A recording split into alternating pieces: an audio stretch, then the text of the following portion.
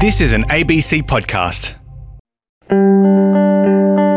This is RN, and you're in the Philosopher's Zone. With me, David Rutledge, and it's great to have your company. Welcome to the program. Historical injustice presents a complex problem for descendants of the original victims and perpetrators. When individuals and communities today are still suffering the consequences of wrongs that happened in the past, slavery, dispossession, invasion, the theft of land and resources, what exactly is owed to them and who should pay? My guest this week is Janna Thompson. She's Associate Professor in Philosophy at La Trobe University in Melbourne. And she's also the author of a book that came out earlier this year titled Should Current Generations Make Reparation for Slavery? And that's the question we're kicking off with this week. Of course, countries that engaged in the slave trade or had slave colonies in the New World gained an awful lot. Some economists and historians believe that the slave trade kick-started the Industrial Revolution in Britain. Now, that's controversial. There are other ways in which people got capital for the Industrial Revolution, but certainly it would have played a role. A lot of institutions became very wealthy, as even the Church of England became very wealthy as a result of the slave trade. So did a lot of banks, and so did a lot of individuals. Some of the opulence of 18th century France was due to the slave trade and the slave colonies that people got money from. But I think it's impossible to say that you can point to any heap of money, any heap of capital that's directly today what came from the slave trade, because, of course, there are lots of contributions to the wealth of nations. Sure, and of course you can't isolate any, or it's very difficult to isolate any particular heap of money or wealth, as you say, but we'll get to that question of exactly how to identify what is owed and to whom. But I was very interested to read a little bit of history in your book that suggested that, reparation is not a new idea, and that in the early 19th century, France actually demanded reparations from Haiti after the Haitians rose up against French rule and demanded their rights. And this was all tied to ramifications of the slave trade. Yes. Well, of course, reparations probably have existed since international politics began. And it's quite common for countries to demand reparation if another country appropriates property that belongs to nationals. And that was a justification for France demanding reparation from Haiti after Haiti became an independent country after a war revolution, so to speak. And this compensation was supposed to be for slave owners and plantation owners who had lost their plantations as a result of slaves rising up and overthrowing them. This isn't uncommon either. The British offered a lot of, after banning the slave trade, the British offered a lot of compensation to former slave owners. All right, anyway, France got reparation from Haiti, it demanded reparation, and Haiti had no choice, really, if it wanted any kind of trade with France and the rest of the world. And interestingly enough, the United States, which you would think might be sympathetic to another country that gained its independence through revolution, was not at all keen to recognize Haiti because they feared that it would encourage their slaves to rise up. Anyway, Haiti had no choice but to pay reparations, and it was paying reparations until 1947, when France finally forgave the rest of the debt. But it was a huge amount of money that the Haitians paid over time. Well, Aristotle has a template for reparative justice that you draw on in your book. Can you outline this? Well, Aristotle has one paragraph on the subject of reparations, and he says simply that if somebody unjustly takes something from someone else, then he ought to be forced to give that thing back to the person that he took it from. That sounds very simple and straightforward, but reparation is often, in many cases, not all that simple and straightforward. So from Aristotle, I've abstracted three principles. One is, of course, the principle of restitution. If somebody has taken something from somebody, yes, they ought to give it back to the person they took it from. But sometimes that person doesn't exist anymore, in which case there's a principle enshrined in law that people should not benefit from injustices they have done. So the second principle is that the person who took something should have that material gain divested from them. Disgorged is the legal term that's often used. And the third principle, well, after all, sometimes the thing is no longer in existence that was taken. And the third principle that I extract from Aristotle is that of compensation, that the victims of injustice ought to be compensated for the harm they suffered. And that may be not just a material harm either. There are psychological harms that are connected with injustices. I'd like to look at some of the complicating factors, if you like, around reparative justice, one of which being simply the passage of history, where if we consider that the slaves of the 18th and 19th centuries are long dead, as are the slave traders, the perpetrators, why should this historical injustice still require reparations to be made when there are strong arguments for focusing on present issues, contemporary issues around poverty and health and so on, distributive justice rather than reparative justice? Well, distributive justice would be a good idea, but I think one of the reasons why reparation is still very important to people is that in many cases people care about the history of their forebears, the history of their community, and if wrong was done to them, they often are in some ways psychologically harmed. In any case, they want some sort of acknowledgement that wrong was done. And also, of course, there can be long-term consequences of injustice. I argue in my book that slavery, although it's long past in the United States, has had effects that have reverberated through the generations and have led to other injustices and other harms. So sometimes an injustice just simply won't go away. And of course, sometimes reparation is something that can be due for a long period of time. France thought it was entitled to demand reparation from Haiti, and which lasted for generations and generations. And it seems to me that it's not unreasonable for Haitians to say, we want that back, even though it's a long time ago that France made its original demand. Yes, indeed, because of course the Haitians have no access to the wealth and the benefits of modern France, whereas if you compare it to the situation of Black Americans, these communities are at least theoretically able to share in the prosperity afforded to all Americans, but it doesn't work between nations. Yes, and it doesn't. If it were, and that's another reason why distributive justice isn't always relevant. Within a country, injustices of the past can sometimes be overcome by the sharing of wealth, by not having any more discrimination against the people who once were the victims. So injustices can be superseded by what happens in a nation, and distributive justice helps a lot. But of course, between nations, there's no such, most people don't think there's any such requirement to share wealth. And so their reparation becomes particularly relevant. So how can people living today be said to be responsible for reparation for slavery? Well, it's true that there's no people today who actually put Africans on ships or made them work on plantations. So people are not directly responsible for slavery, obviously. But there are different ways of being responsible for making reparations. You can be responsible for reparation if you actually did it, but you can also be responsible for reparation because you belong to a community or group that in the past has done an injustice. For example, some companies in Germany that used Jews and others as slaves during the Nazi period are now paying into a fund to compensate the victims who are still alive. Now, the people who are in charge of these companies, the people who now invest in them, had nothing whatsoever to do with the injustices of the Nazis. But nevertheless, it seems appropriate to since the company did it, to make the company pay, which means that present people have to make sacrifices to pay. Also, of course, people can have a responsibility for reparation, as you suggested, because they benefited from an injustice and have never made the return that should be required. Or people can be responsible for reparation because they possess something that really belongs to somebody else, what legal people sometimes call unjust enrichment.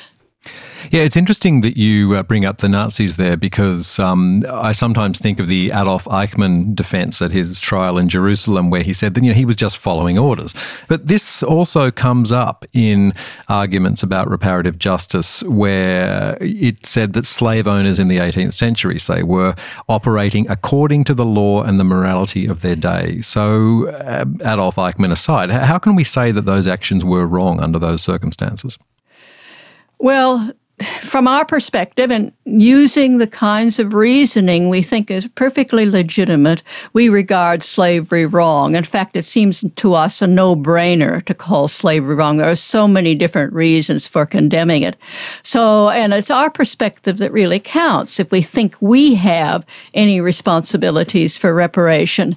Now, I think it's a good question whether the people of the time, say in the American South, who argued often that the slavery was perfectly justified, whether they are innocent, whether we should say, all right, they were just going along with what was believed at the time. Well, I'm not sure we can say that because, first of all, there were lots and lots of other people who had arguments against slavery, which we think maybe they should have paid more attention to. But whatever we say about the guilt or innocence of the people who actually engaged in the slave trade, as I said, it's our perspective that's important in determining whether we owe reparation. And from our perspective, it seems clear that what they were doing was wrong. On RN, this is The Philosopher's Zone. I'm David Rutledge, and my guest this week is Janet Thompson, author of a very interesting book that came out earlier this year, posing the question, should current generations make reparation for slavery?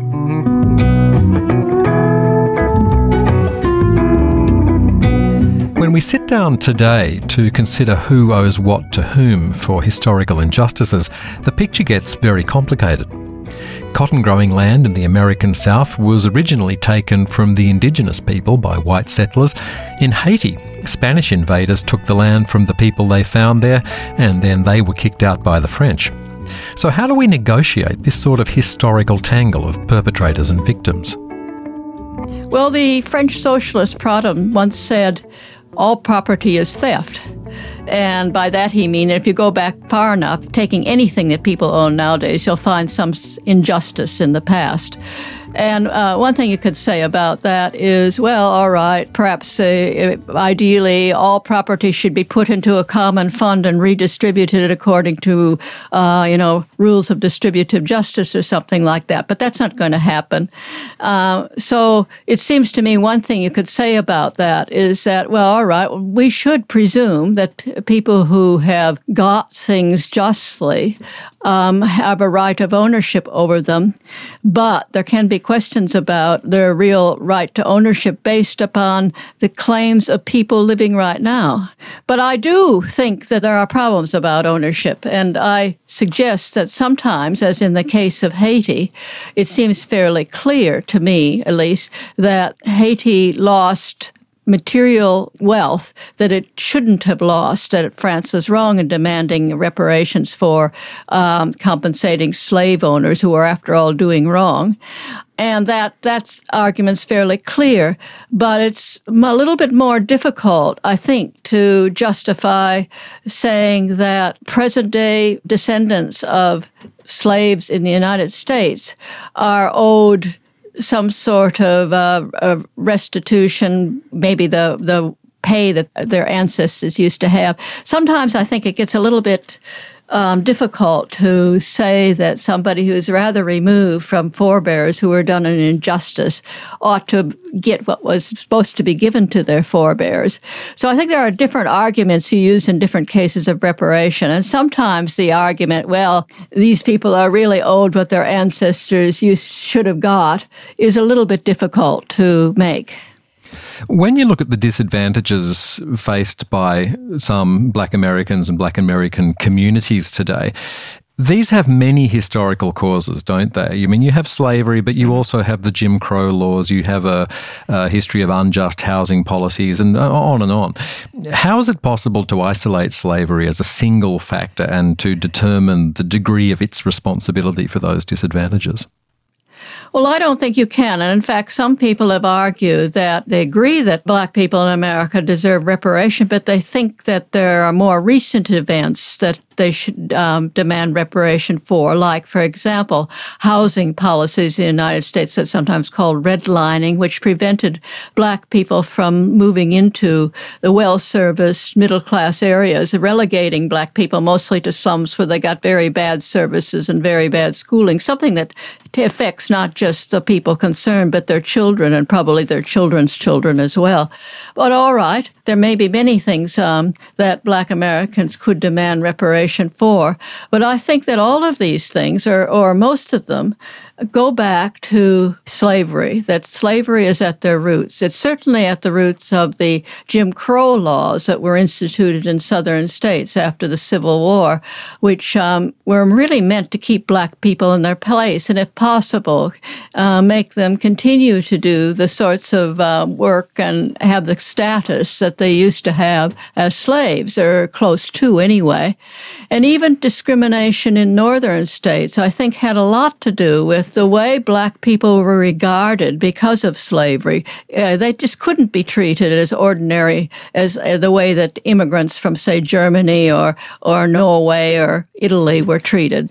And they faced different kinds of problems, and this was all rooted in slavery, I believe. So I think that the best way of stating it is that black Americans deserve reparation because of a history that's rooted in slavery, but that history contained other things as well.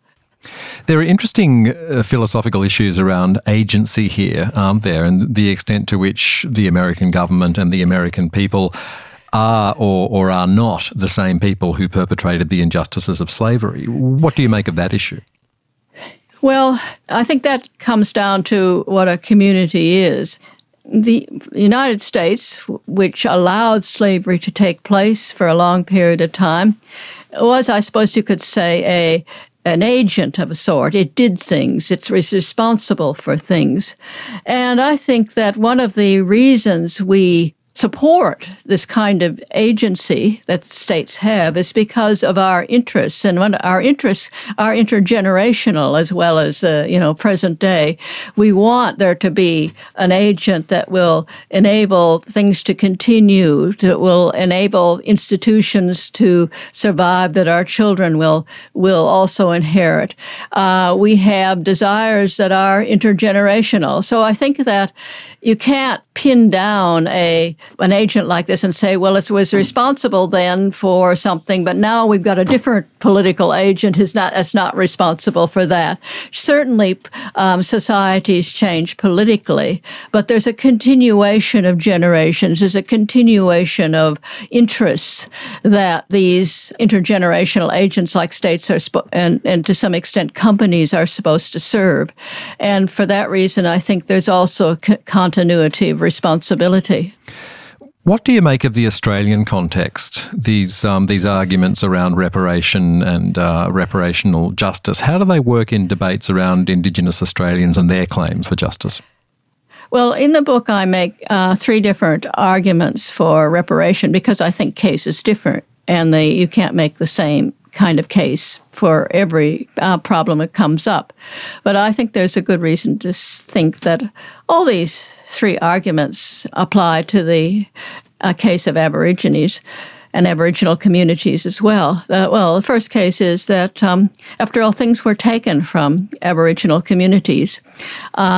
And although they can't expect to get back everything they had, we're not going to be forced out. It would be unjust for us to become boat people or something like that. But some parts of what was taken can certainly be given back. Also, we benefited from the dispossession of Aborigines. And although Aborigines are citizens and get benefits from their being citizens, nevertheless, I think it's hard to argue that we have really properly shared these benefits. And the second thing is that the harm that was done by dispossession of Aborigines still exists. It still affects people living today. So I think all of these arguments are relevant. Now, the question of what should be done, I think, is very difficult to answer. But nevertheless, however that's decided, I think these arguments are very relevant to the Aboriginal case. Well, the moral case for reparation is one thing, and then the legal case is another. And you say that we need a change of paradigm in order to have the morality materially influence the legal sphere. What is this paradigm change? Well, I think mostly, going back to Aristotle, reparation is conceived by him and legally predominantly as simply giving back what was unjustly taken.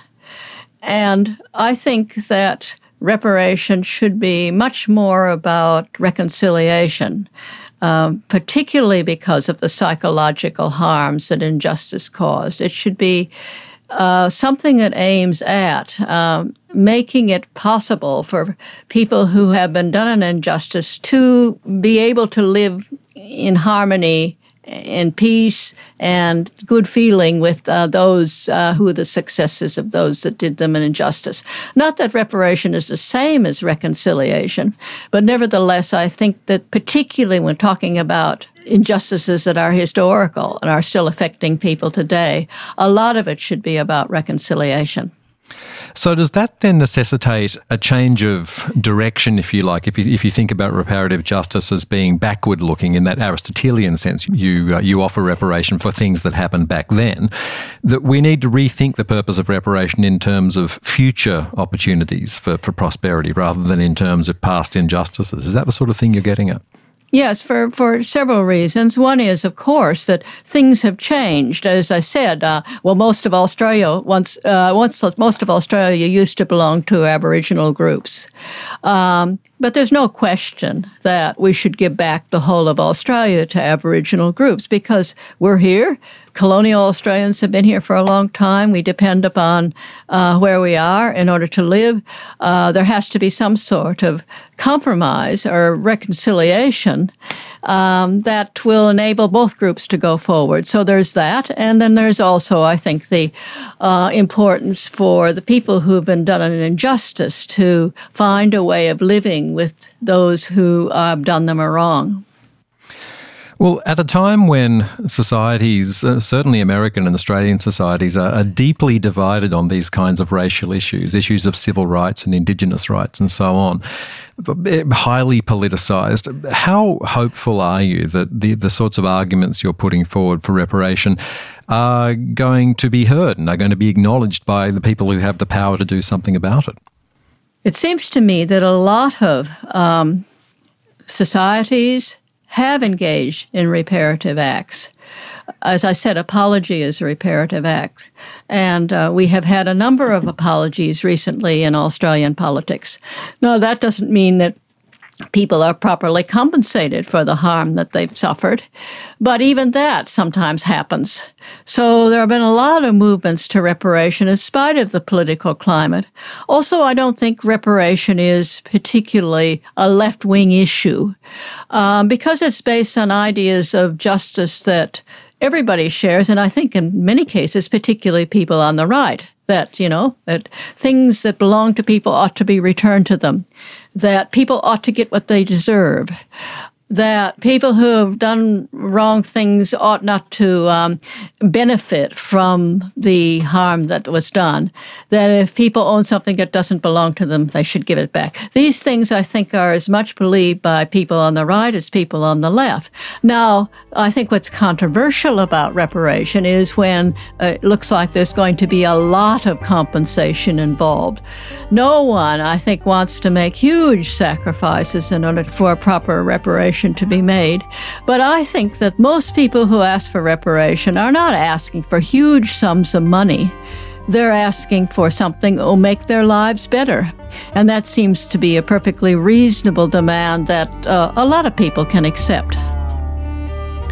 Janna Thompson, Associate Professor in Philosophy at La Trobe University in Melbourne and the author of Should Current Generations Make Reparation for Slavery? And that's a book I highly recommend, and we're going to put publication details on our website, abc.net.au/rn. This is The Philosopher's Zone, and you'll find us on the program menu. And while you're there, you can trawl through our extensive back catalogue of past programs. Anything and everything that takes your fancy is available for download. So get stuck into that, and that should see you through your Christmas holidays pretty well. I'm David Rutledge. Thanks very much for your company, and hope to see you next week. Bye for now.